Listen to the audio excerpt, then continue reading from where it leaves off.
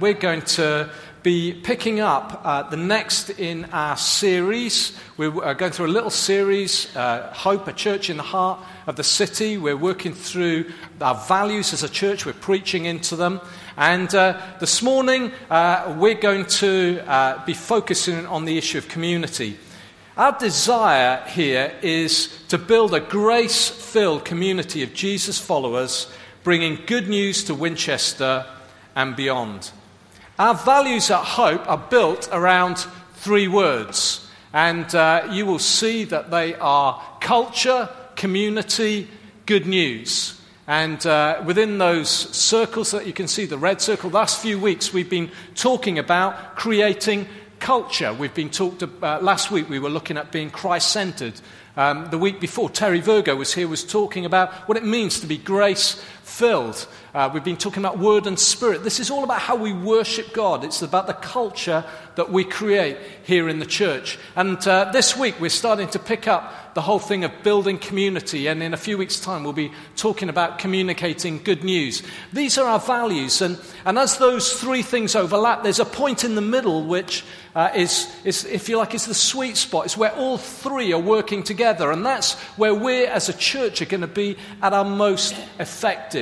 So it's all about culture, community, and communication. And so this morning we're going to be looking at what it means to be a church that's a community. We're looking at the community inside the church. After Easter, just after Easter, we'll be looking at what it means to be a community in the roads that we live in and the people that we mix with. John Stott says this: "The church lies at the very center of the eternal purposes of God. It is not a divine afterthought. It is not an accident of history. On the contrary, the church is God's new community." And so this morning we're going to read some verses together from the book of Acts that talk about this new community. And Acts chapter 2, there are two passages from the beginning of Acts, and then we're going to be reading towards the end of Acts chapter 2. So this is what they say. "When the day of Pentecost came, they were all together in one place. Suddenly, a sound like the blowing of a violent wind came from heaven and filled the whole house where they were sitting. They saw what seemed to be tongues of fire that separated and came to rest on each of them. All of them were filled with the Holy Spirit and began to speak in other tongues as the Spirit enabled them. Now they were staying in Jerusalem, God-fearing Jews from every nation under heaven.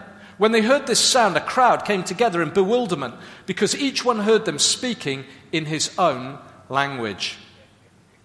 They devoted themselves." This is Acts 2:42. "They devoted themselves."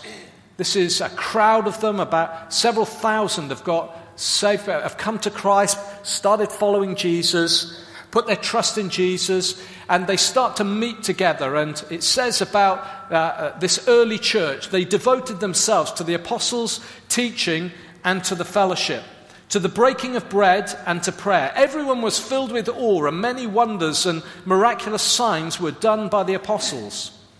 All the believers were together and had everything in common.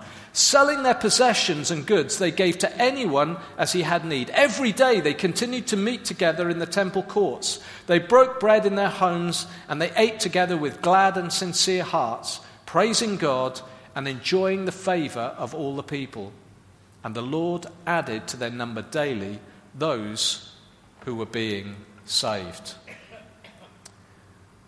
The story of the Bible is of God creating a new people, his people. God has always existed. He's one God, and yet he is three distinct persons at the same time. God the Father, God the Son, and God the Holy Spirit. God is eternally content and fulfilled. He has no need or lack.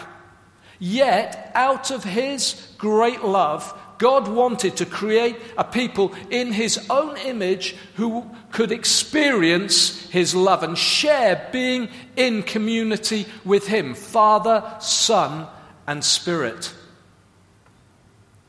We are all created for community. It's an eternal mystery that the God who created the heavens and the earth wants to share himself with us, wants us to enjoy relationship and fellowship and community with him. And yet, sadly, we're the ones that spoil the party.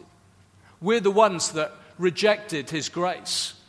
We wanted a world without him at the center. And in the Old Testament, we see mankind trying to create a community without God. At a time when everyone spoke the same language. People gathered on the plain of Shinar, we're told, which is modern-day Babylonia in Iraq, to build a city with a tower in order to make a name for themselves, we're told, and so that they wouldn't be scattered over the face of the whole earth. People were scattering, and these people said, no, we don't want to scatter. We want to create a community. But they didn't want God at the center of their community. They wanted to build a tower, an edifice to their own greatness. And God, seeing their arrogance, we're told in the book of Genesis, confuses the language of the whole world.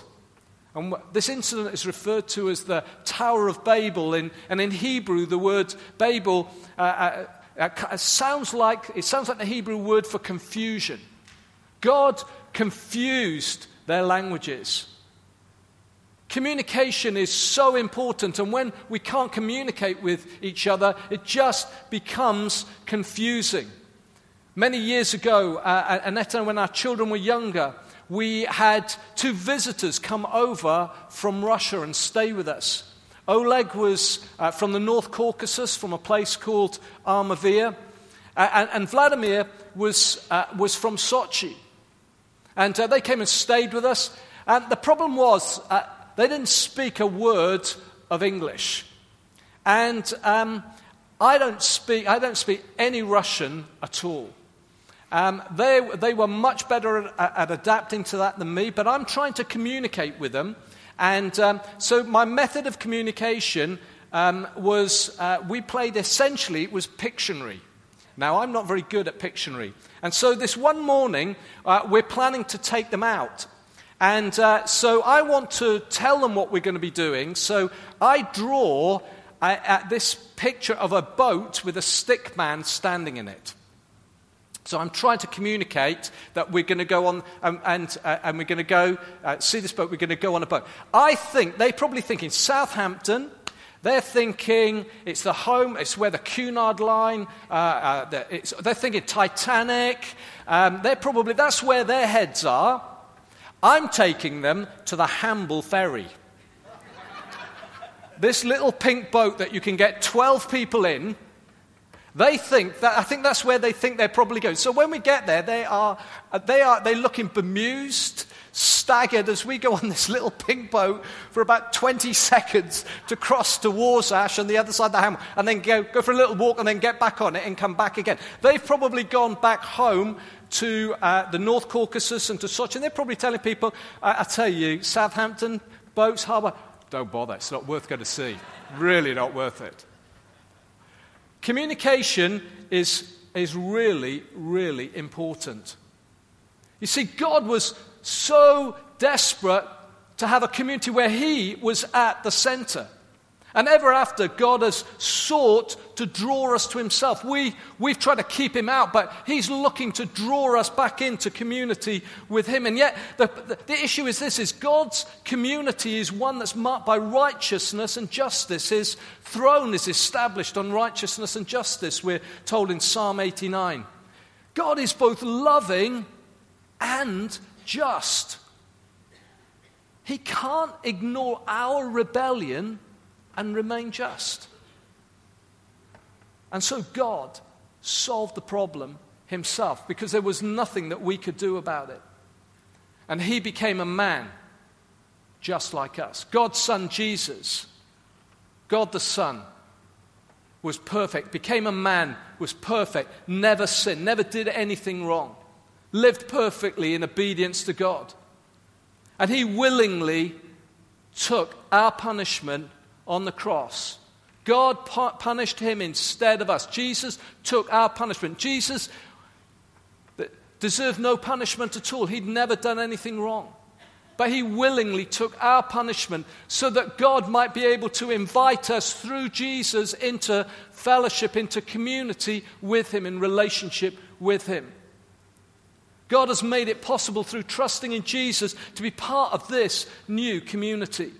Peter puts it like this in 1 Peter 2 verse 10. Once you were not a people, but now you are the people of God. We're a community. We're a community here at Hope Church, centered around Christ.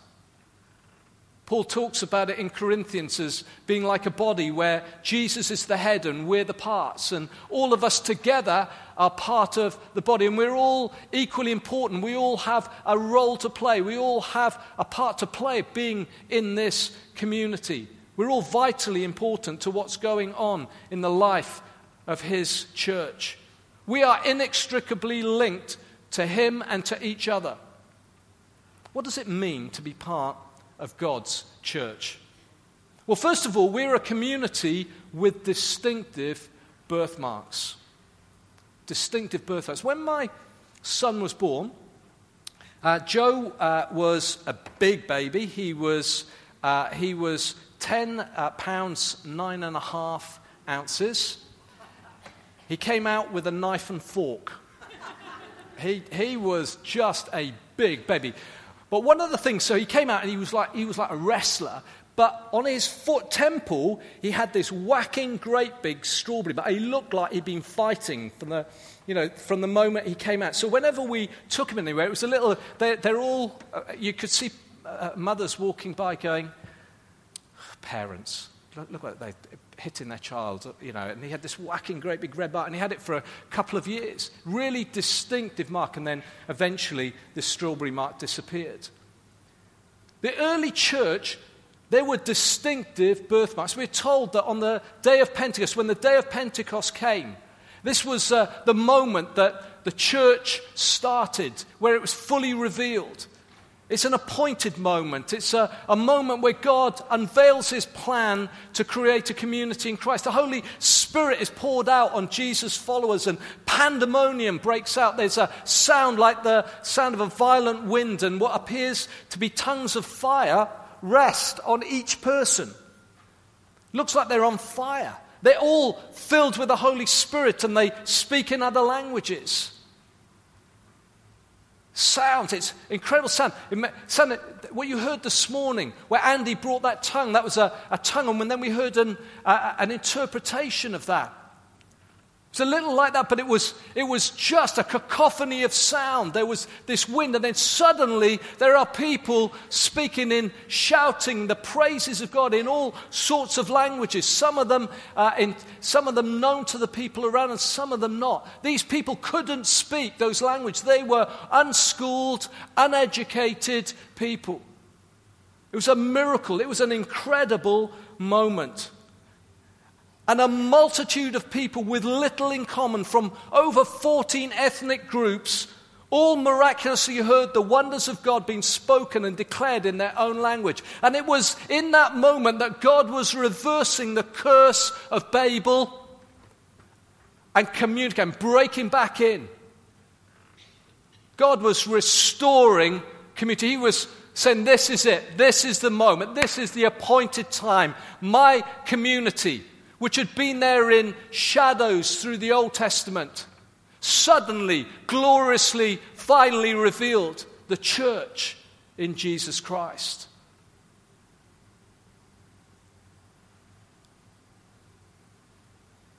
The church has distinctive birthmarks or beliefs. You see, up until then, the people that are listening, these thousands of people, they are held together by unbelief. You see, as a church, we're a community held together by belief, but actually if you're not part of the church, you are part of a loosely affiliated community of people that are held together by unbelief. And it's a really loose affiliation because most people don't have anything in common with others. And these people didn't have anything much in common. They didn't have a similar language. They came from different cultures, and they'd gathered together on the day of Pentecost. The one thing they had in common, they were all God-fearers. But there were lots of things that they wouldn't have agreed about. And when we read through the book of Acts, we read that those who are opposed to Jesus, they're part of a loosely held community of unbelief. And so you find the Sanhedrin, you find the rulers of the day, the Sadducees and Pharisees, they join together to oppose Jesus and the message of the gospel. The message about Jesus, they join together. They've got nothing in common. In fact, most of the time they row when they're together. The Sadducees don't believe in a resurrection. The Pharisees do. And there's a moment when Paul is before the Sanhedrin, these two groups, and it's not going well. And Paul says, I'm being accused here. I'm a Pharisee, the son of a Pharisee, and I'm being accused because of my belief in the resurrection from the dead. And suddenly the whole Sanhedrin falls apart. They were all against him, and suddenly they're fighting against one another. But this is a community that is loosely held together by unbelief. We read in the Gospels, we read about Pilate and Herod. We read they've got nothing in common. They can't stand each other. But there's a moment when Pilate is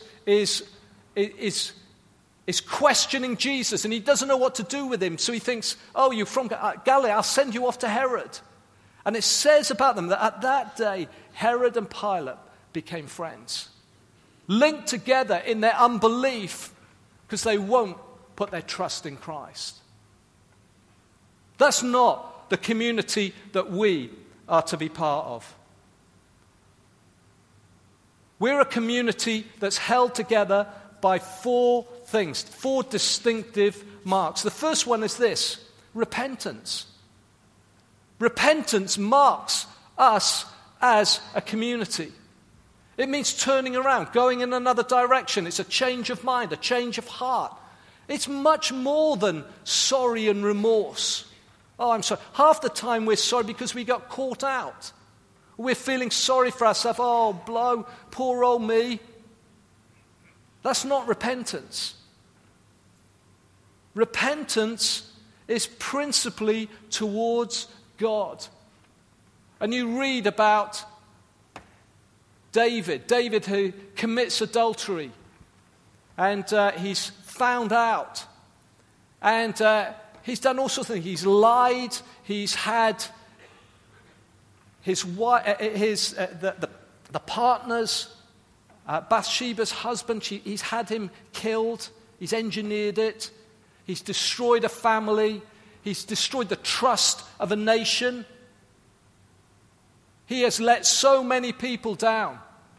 And he says in Psalm 51, which is a psalm of repentance, he says, against you only have I sinned. Had he let others down? Of course he had. But he's saying principally repentance is towards God. I have offended the God of heaven. God, forgive me. Repentance is principally towards God. It's recognizing God is right and I am wrong. Repentance is something that we live out every day of our lives. It should mark us as a community. We should be parents who, when we get things wrong with our children, and we do, we should be the ones going to them, showing them the way of repentance, saying, I'm really sorry I didn't get that right.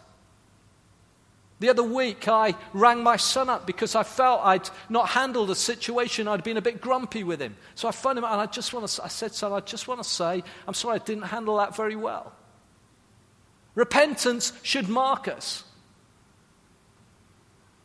Should mark us in the workplace, in our homes, in our relationships. We should be those quick to put things right. Distinctive birthmark of repentance. Second one is faith. Faith is believing what God says in the Bible. Without faith, we're told in Hebrews 11 verse 6, it's impossible to please God. We're saved by faith, and faith is more than just believing a series of facts about Jesus. It is personally trusting Jesus to save us. We are justified by faith. That's a legal term. What it means is that God, because of our trusting in Jesus, God legally wipes away our sin. We're justified by trusting in him because it's Jesus who paid the price for us. We personally put our trust in Jesus. The third one is baptism. As Peter preaches on that day, we didn't read it, but he talks about that you've put the Prince of Life, you've killed God's Son. You were the ones who put him on the cross. And it says the crowd were cut to the heart. Cut to the heart. And they say, what shall we do? And Peter says this to them, be baptized, every one of you. He didn't say, be baptized if you feel like it. He didn't say, be baptized. Well, he said, be baptized, every one of you. Baptism just simply means, it's an all everyday Greek word, it just meant to be soaked or immersed in water in the name of Jesus as a sign that you were following him. It was a sign to anyone watching and to every power and principality that you now belong to Christ. You are in Christ and God has covered you in him. That's all baptism means. And yet it's a huge battleground in our day. It's a huge battleground. The devil fights for this as much as for anything else. Delay, procrastination. People put off getting baptized. We're baptizing, in fact, we've got a baptism next Sunday, on Easter Sunday morning. But for people, it becomes a real issue, procrastination. Oh, I'll put it off, maybe. And then there's anxiety and fear and all sorts of things that come to play. Not being good enough. I'm not good enough to be baptized. You'll never be good enough. You're not getting baptized because you're good enough. You're getting baptized because he's already good enough for you. And I just want to say to you, if you need to be baptized, get baptized next Sunday. Come and speak to us then. Speak to us at the connect point at the end of the meeting. Come and get baptized. Just do it.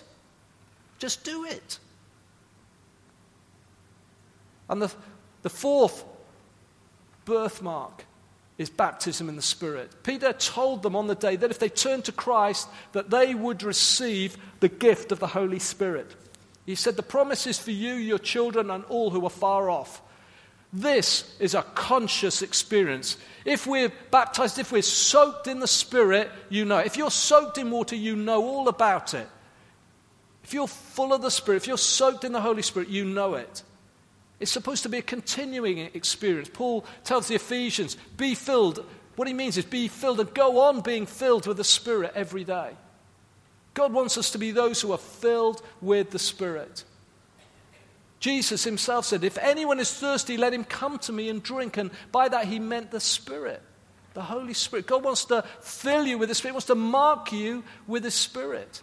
And he wants it to be something that's continuous. Like repentance is a continuous process, so being filled with the Spirit. God wants you to be full of the Spirit. There was, Jonathan and Fran were praying with someone not so long ago.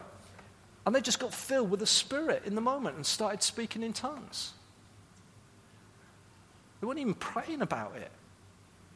God moves. God wants us to mark us with his Spirit. There is a distinctive birthmark. Secondly, and this is going to be really quick on this, there are new values. And in these verses at the end of Acts, we see the new values of the early church. We've been covering these in recent weeks.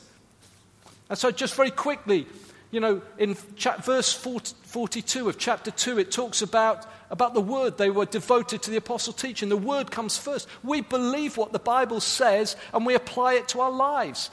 The Bible says that the church is built on the foundation of the apostles' teaching in Ephesians 2 verse 20. Why? Why do we put so much weight on it? It's because they were eyewitnesses of Jesus. We weren't. They were. They were eyewitnesses. They saw him. They were with him. They listened to him. They saw what he did. And so they said, we are eyewitnesses of what we have seen and heard. They are transmitting something through the ages, through the letters of this book that are profound and deep. Christianity is not a philosophy that gets talked about and changed and shaped and just as we talk about it in clever minds together, oh, what about this idea, and we add to it and whatever. That's not Christianity. Christianity is about Jesus Christ, what he came to do, what he said, and what he's done on the cross for us.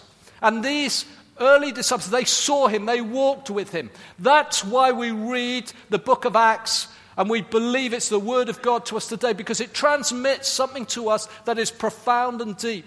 That's why we're a church that focus on the word. The word comes first. But people are important. Our fellowship, our knitting together is important, our common sharing together. But it's based on the Word of God. The Word of God underpins it all. Jesus is central. They broke bread together. All the time they were breaking bread. We're going to be breaking bread on Good Friday morning at 10 o'clock. But it's because Jesus is central. Jesus is at the center of our worship. And prayer naturally springs out of a people who have these values. Our fellowship provokes prayer. When Jesus is center, we can't help but pray because we know he is the answer to all our needs. New values. But finally, our new values should be seen in authentic behavior. And I want to spend a little bit more time on this. You see, authentic simply means genuine. I don't know about you, but in our house we have, when my mum died, my sister and I, we went through and she said, I'd quite like that, and things that my mum and dad had had. And there were loads of bits of crystal glass. And so I've got bits of crystal glass. Now, I know there are people here who love, I know Will Bradshaw's into crystal and Phil Hanks is into glass and whatever. But there's a difference between just ordinary glass and crystal, lead crystal.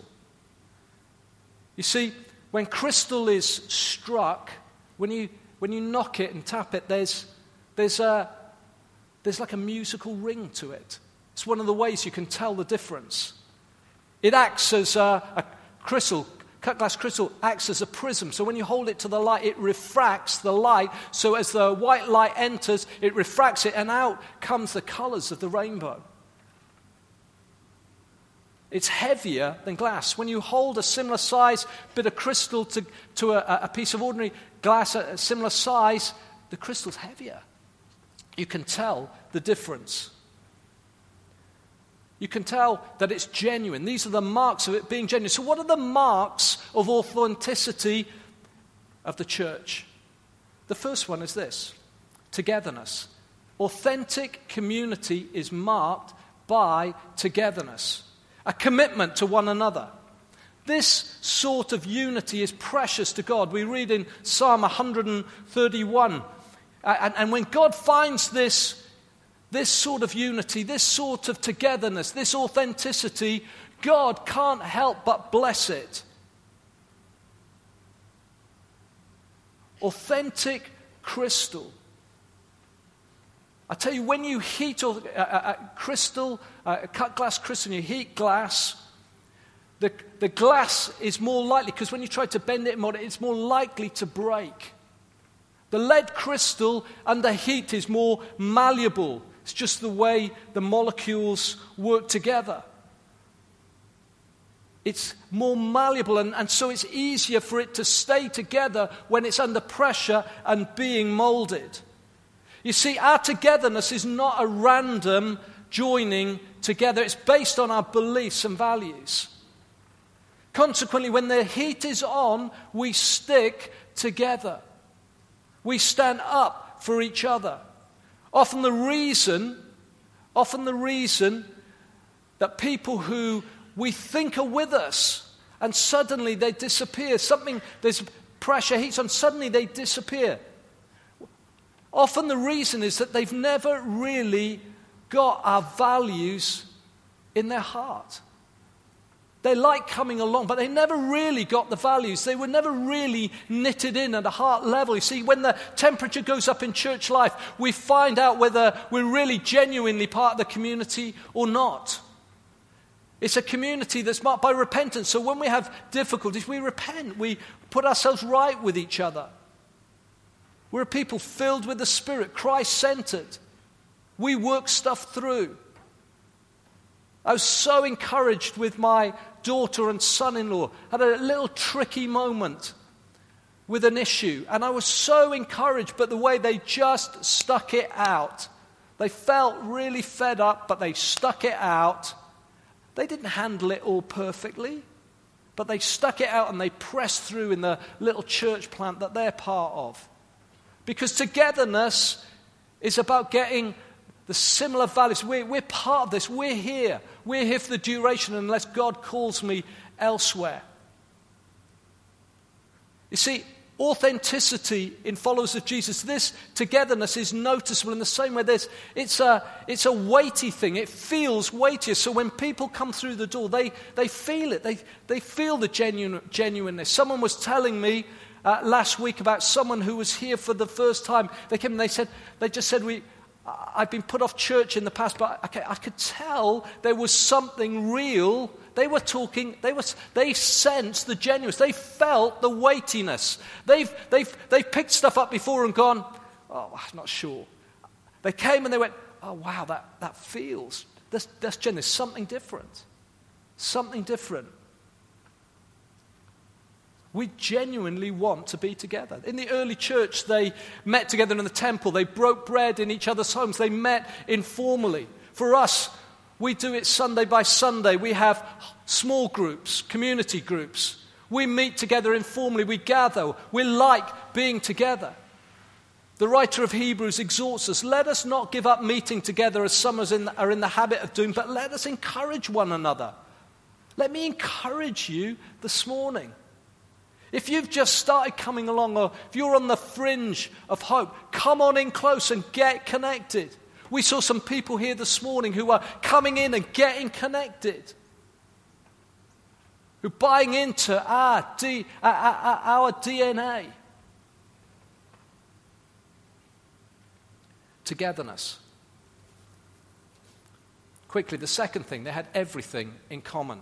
Authentic Christianity is marked by remarkable generosity. You see, when I talked about crystal, mark of crystal, authentic cut glass crystal, is when you shine white light through it, out of it, it acts as a prism. And out of it comes the colors of the rainbow. Red, orange, yellow, green, blue, indigo, violet. I used to remember it in school. Richard of York gained battles in vain. That's how I remembered it. Colors of the rainbow come out. It's authentic. Jesus is the light of the world. When we allow his light to shine into us, it should provide a beautiful array of generosity. Authentic church is marked by generosity. And as I look across the Hope community, I see a beautiful spectrum of generosity. From people willing to share their time, their home, their possessions, their money, their encouragement, and their energy with others. And they do it because they're authentic followers of Jesus Christ.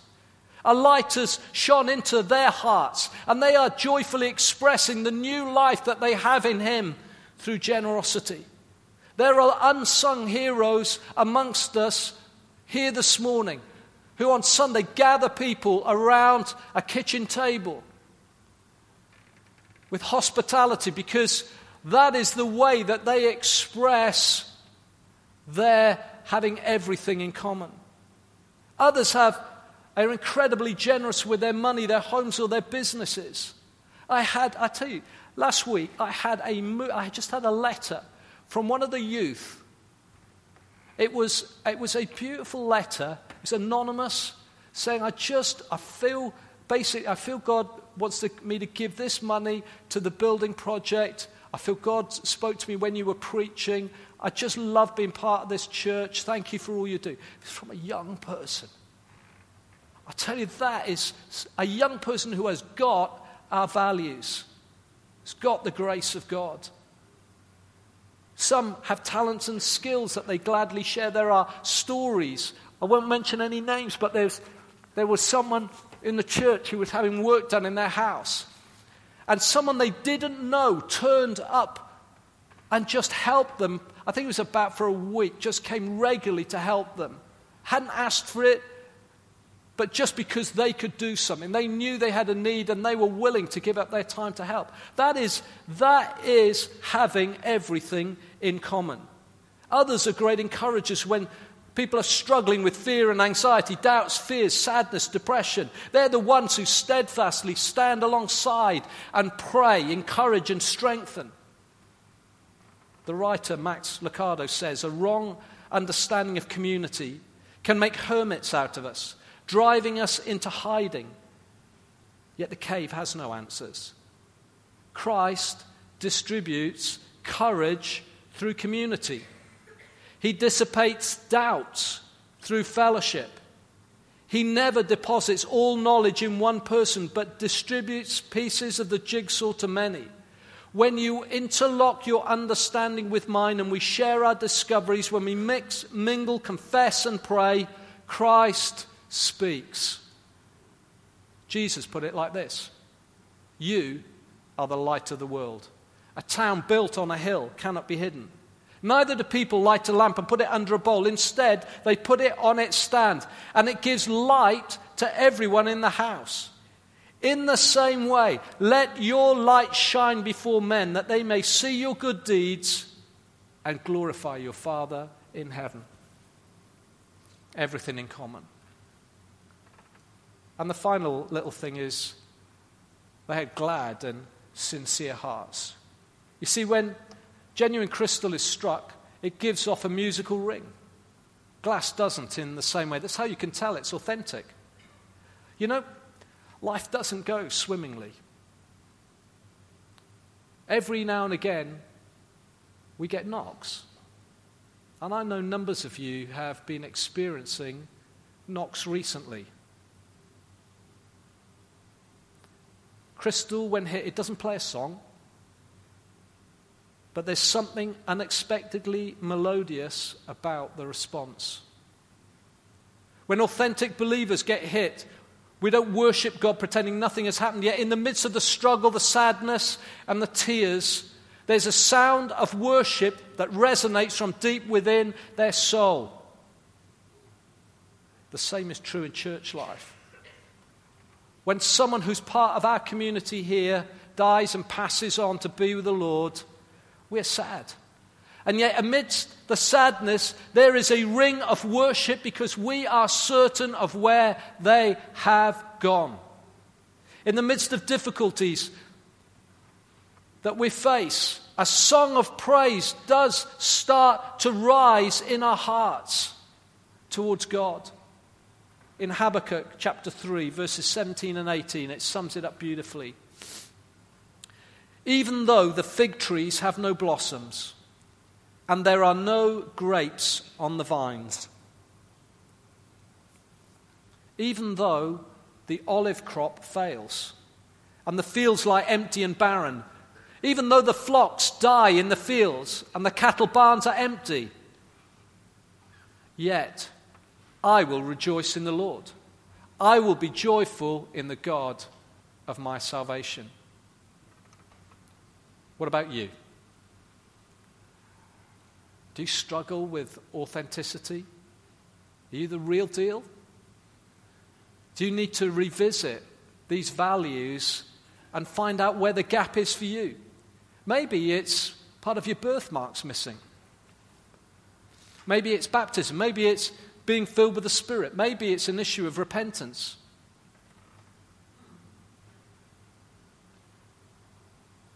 Maybe it's about some of those values. Maybe it's knowing that you've not spent much time in the Word, that the Word doesn't have isn't a huge priority, hasn't been a huge priority for you. Maybe it's prayer, maybe it's fellowship, maybe you like coming on Sunday, but getting connected in any other way it's more of a battle for you. You see, we have distinct, as a community, we have distinct birthmarks: repentance, faith in Christ, baptism in the Spirit. They are our distinct birthmarks. We have new values. We're a people of word and spirit. We're Christ-centered, grace-filled worshippers. New values.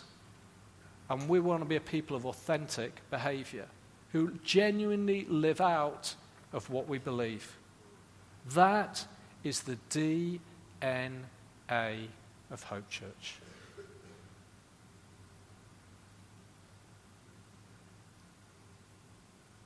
It was said of the early church that their community life, though far from perfect, was nevertheless sufficiently different and impressive to attract notice, to invite curiosity, and to inspire discipleship in an age that was as pleasure-conscious, as materialistic, and as devoid of serious purpose as our own. God has called us to be community together, to be his community, him at the center. He's called us to be distinct. He's called us to stand out. He's called us to have new values, and he's called us to be a people who are authentic, genuine followers of Christ. And God knows that we need to work on some of that. God knows that it's not easy for us. He understands, and so he has given us his Spirit to help us. He's given us his word to give us instruction, but he's given us each other to help each other along the way. That is community. That is the church. I'm going to ask the musicians to come out. We're going to just celebrate who we are in Christ. We're just going to worship him. We're going to put him at the center. Because we're a Christ-centered community. So let's stand together. And maybe if you know that there's stuff that you've got to put right, maybe there are issues in terms of the birthmark that you need to put right. Maybe it's about baptism. Maybe it's about getting baptized. Maybe you just know, I need to be filled with the Spirit. We'll have a team of people who'll be ready to pray with you. Maybe there's some stuff that you're battling with. You want someone to stand with you. We'll have a team who'll pray with you down here at the front. Maybe you want to, today, you think, actually, you've come along and you think, actually, I want to be part of this community. That's the sort of community I want to live for. I'm hearing something that makes my heart sing. I want to be part of that community. You can be part of that community today. You can give your life to Jesus Christ. You can come into God's house or the family of God. And we'd love to pray. I'd love to pray with you. If you want to take that first step this morning. Maybe it's about just you need to go away and soak in our values again. Get into the Word, read the Word, spend time praying, worship him, focus on Jesus. Maybe you know you've been battling with authenticity. Actually, togetherness, I feel a little out on the fringe. Come on, come close. Come in closer. Come on, be knitted in. Maybe you're thinking, I don't know, whether this is my home. Come on, get knitted in with us. Can we be part of this community?